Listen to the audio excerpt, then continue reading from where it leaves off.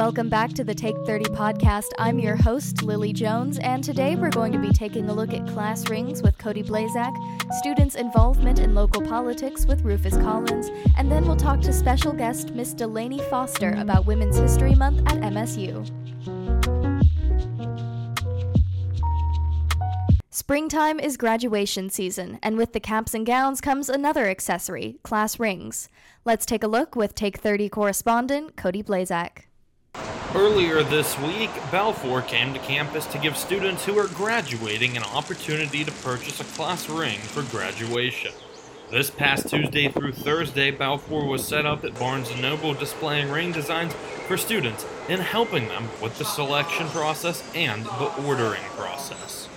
I just love being able to help them figure out what they want, and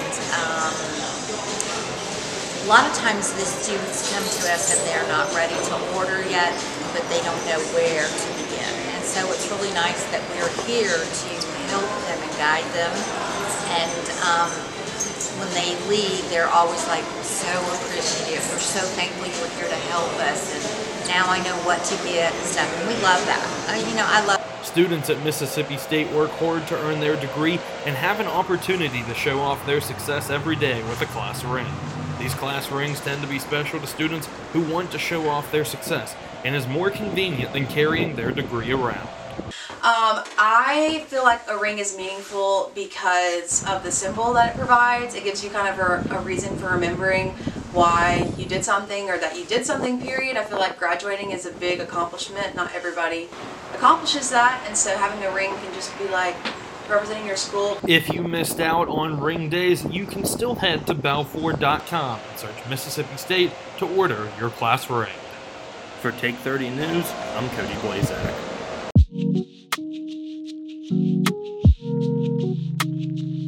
Hi Cody, thanks for being here. Hey Lily, thank you for having me.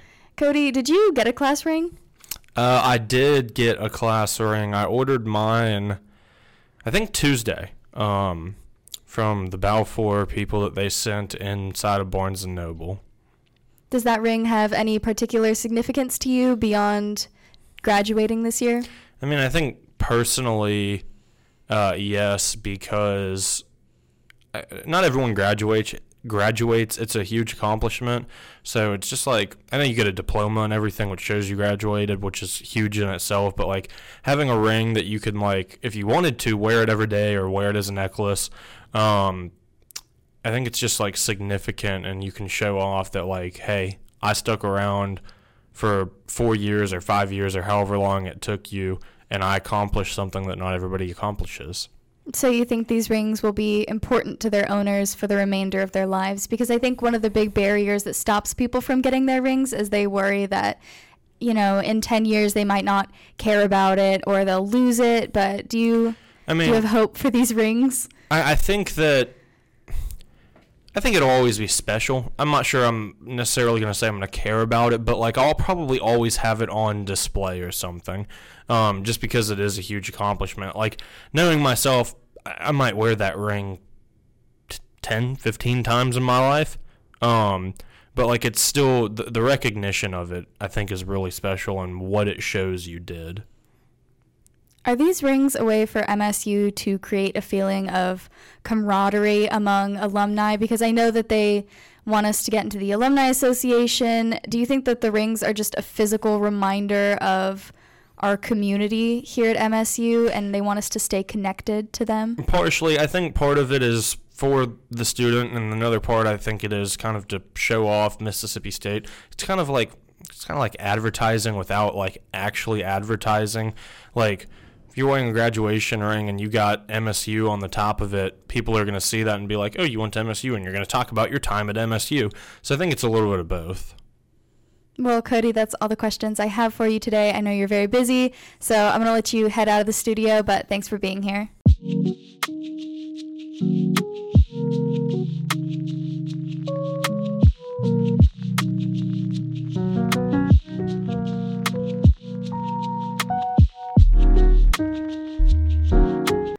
One of the upsides of living in a small college town is easy access to your elected officials. This week, Mayor Lynn Spruill spoke to MSU's College Democrats. Take 30's Rufus Collins has the story. You need to have that additional thought. You need to have people who have new ideas coming in and participating in government. Mayor Lynn Spruill was a special guest speaker at a student town hall meeting hosted by the organization College Democrats at Mississippi State.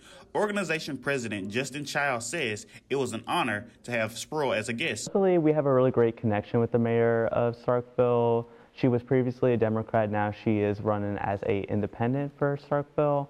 College Democrats is the largest political college organization, and the town hall meeting was open to anyone and everyone. This is also not the first time they have had a student town hall. Childs also said that they are always looking for more students who are interested in politics. Our mission is really just to advocate for political involvement for Mississippi State students. A lot of people don't know that they want to be political involved until something really affects them, and I think we need to start early on that trend. For more information on the College Democrats at Mississippi State, visit their social media using the handle College Dems MSU. For Take 30 News, I'm Rufus Collins.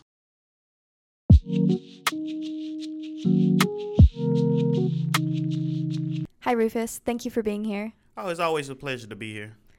So, Rufus, do you keep up with local politics at all? As far as news, I try to stay in the element of what's going on, especially when it comes to politics. I'll dibble and dabble every now and again just to stay up to date. Hi, Rufus. Thank you for being here. Oh, it's always a pleasure to be here. So, Rufus, do you keep up with local politics at all?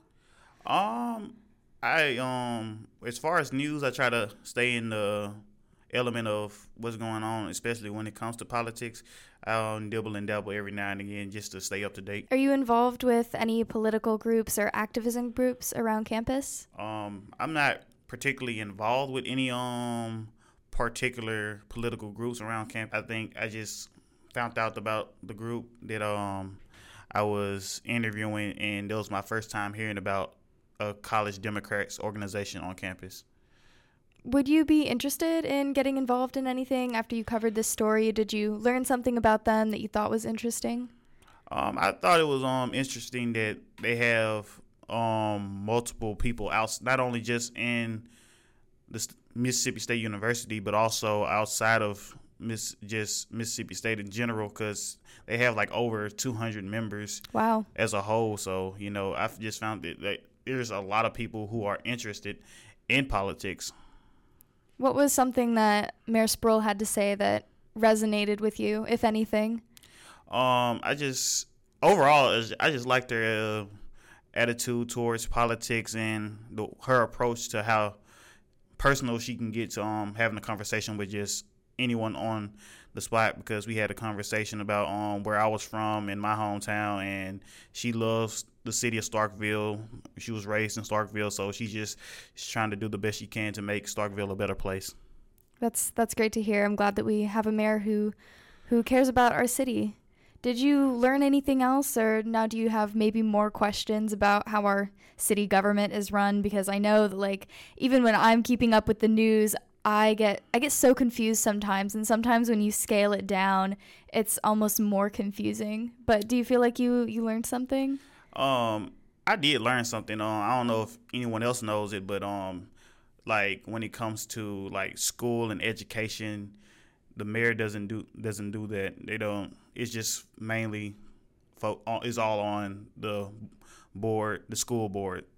So the mayor's office has nothing to do with what goes on in education, and also that her duties they're not as hectic as I thought they were going to be. She so it seems like she has time, but I'm not saying she's not a busy woman, but it seems like she's able to have everything under control when it needs to be. That's really interesting. I actually didn't know that she didn't have any hand in the school board. That seems like something that I should know, and hopefully someone who's listening will also learn that.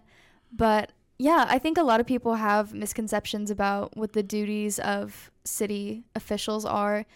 Is there any more light that you can shed on what her responsibilities entail?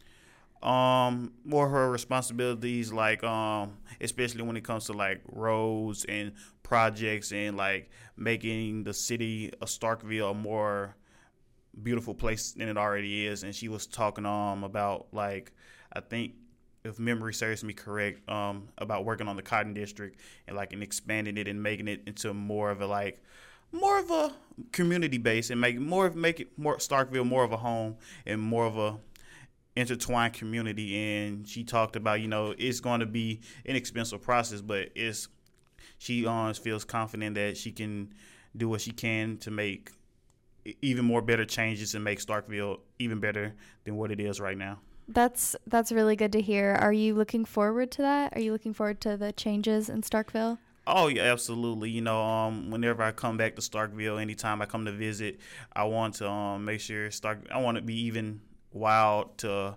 how Starkville is. Because when I first came here as a student from Mississippi State as a freshman, I felt like I was in a big city coming from a small town. And if I felt like that then, I can't wait to see what happens in the future. That's really exciting. I hope that we see some positive changes. So thank you so much for being on the show today. Oh, absolutely. I enjoyed myself. March is Women's History Month, and MSU has a full calendar of events lined up, from visiting speakers to sports games. Important topics like women's health are being brought front and center. The MSU Division of Access, Diversity, and Inclusion and the Office of Health Promotion and Wellness are throwing women's health luncheons. With one already passed, but 2 more on the way, join me and Miss Delaney Foster for a discussion about the importance of women's history and well-being. Hi, Delaney. Thanks for being on the show. Hi, I'm glad to be here. So tell me a little bit about these Women's Month luncheons. So the Women's Month luncheons are part of the overall celebration of Women's History Month, which of course is in March. So we are doing a series of 3 luncheons. Each one has a different topic that's relevant to women's health. I'd just like to know what your role in these events is. Do you work at the Planning Center or at the Health Center? Yeah, so I am the Associate Director for Planning and Strategic Initiatives at the Division of Access, Diversity, and Inclusion. And the Division of Access, Diversity, and Inclusion is working with the Office of Health Promotion and Wellness to offer this particular luncheon series. There are a lot of other events happening during Women's History Month that are also coming out of the division and coming from other places as well. But we're partnering with them, and I am, of course, also a woman and someone who does scholarship in the area at the conjunction of race and gender. So I think more than being a woman, I like to think I have some insight on what folks want to hear about. Yeah. Well, that's great. I think that it's a great idea to have women come together and have a communal meal and also be able to talk openly about health issues and ways that we can be healthy, because it's different for us, and I think this is the perfect time to address that. Well, I'm glad you brought community up, because I think that has been one of the nicest things so far in the luncheon series. So we had one, we kicked off on March the 1st. I knew that there would be some discussion. I was hopeful that there would be some discussion, of course, but I was really impressed with the level of support that women and people in general, people of all genders in the audience, were giving to one another. There was a lot of experience validation and people sharing their stories, and there was a lot of folks doing uplifting one another and helping to say, no, you didn't imagine that, or yes, it was real. Because sometimes when women go in for medical care, sometimes it can sort of feel like, well, is this a big deal or is this not a big deal? And I was really, really delighted with the community aspect that we saw at the last lunch, and I think we'll see more of it too. That's really beautiful. I hope that I'll be able to attend at least one of them.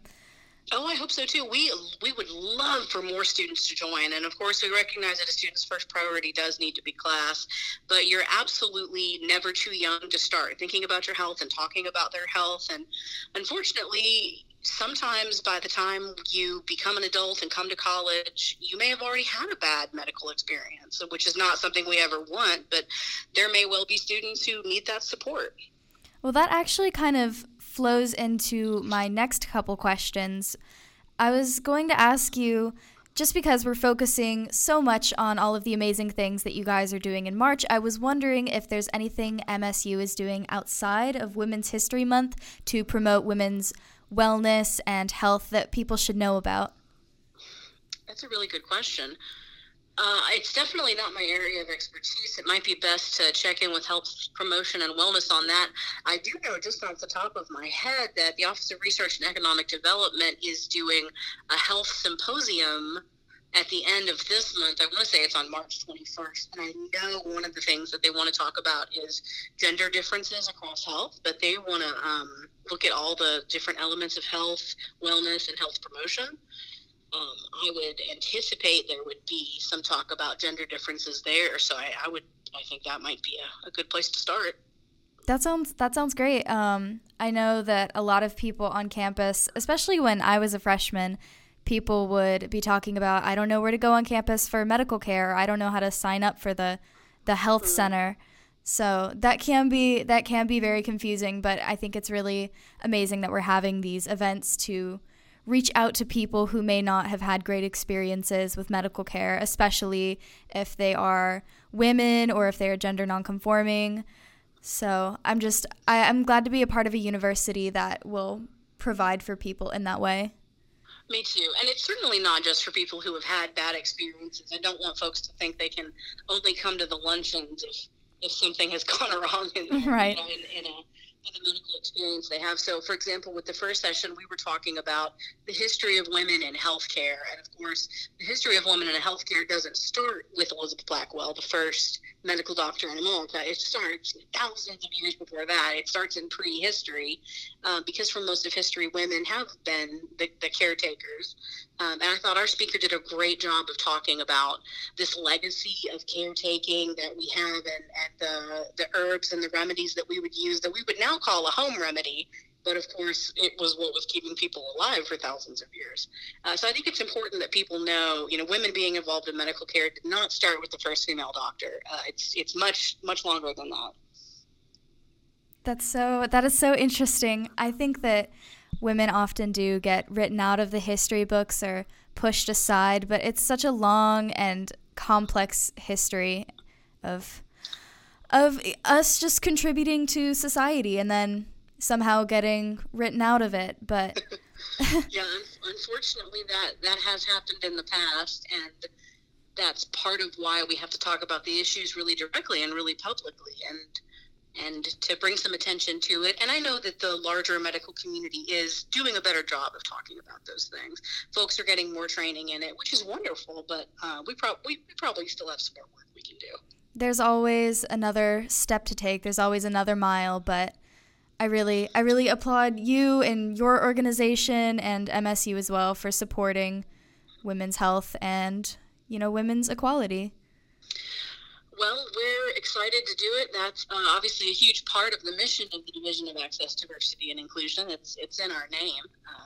It's hard to be successful if you're not well, right? That's hard for all of us. When we think about Maslow's hierarchy of needs, the stuff at the bottom includes our physical health, and then all the learning and development on top of it relies upon those things happening first. Well, I wish you the absolute best of luck with all of your events this month. Thank you so much for taking the time to speak with me today, and that is all of the questions that I have for you. Amazing.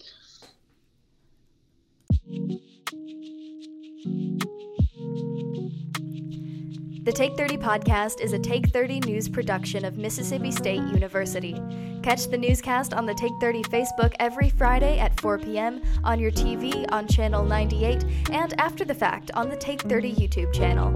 I've been your host, Lily Jones, and I'll see you next week.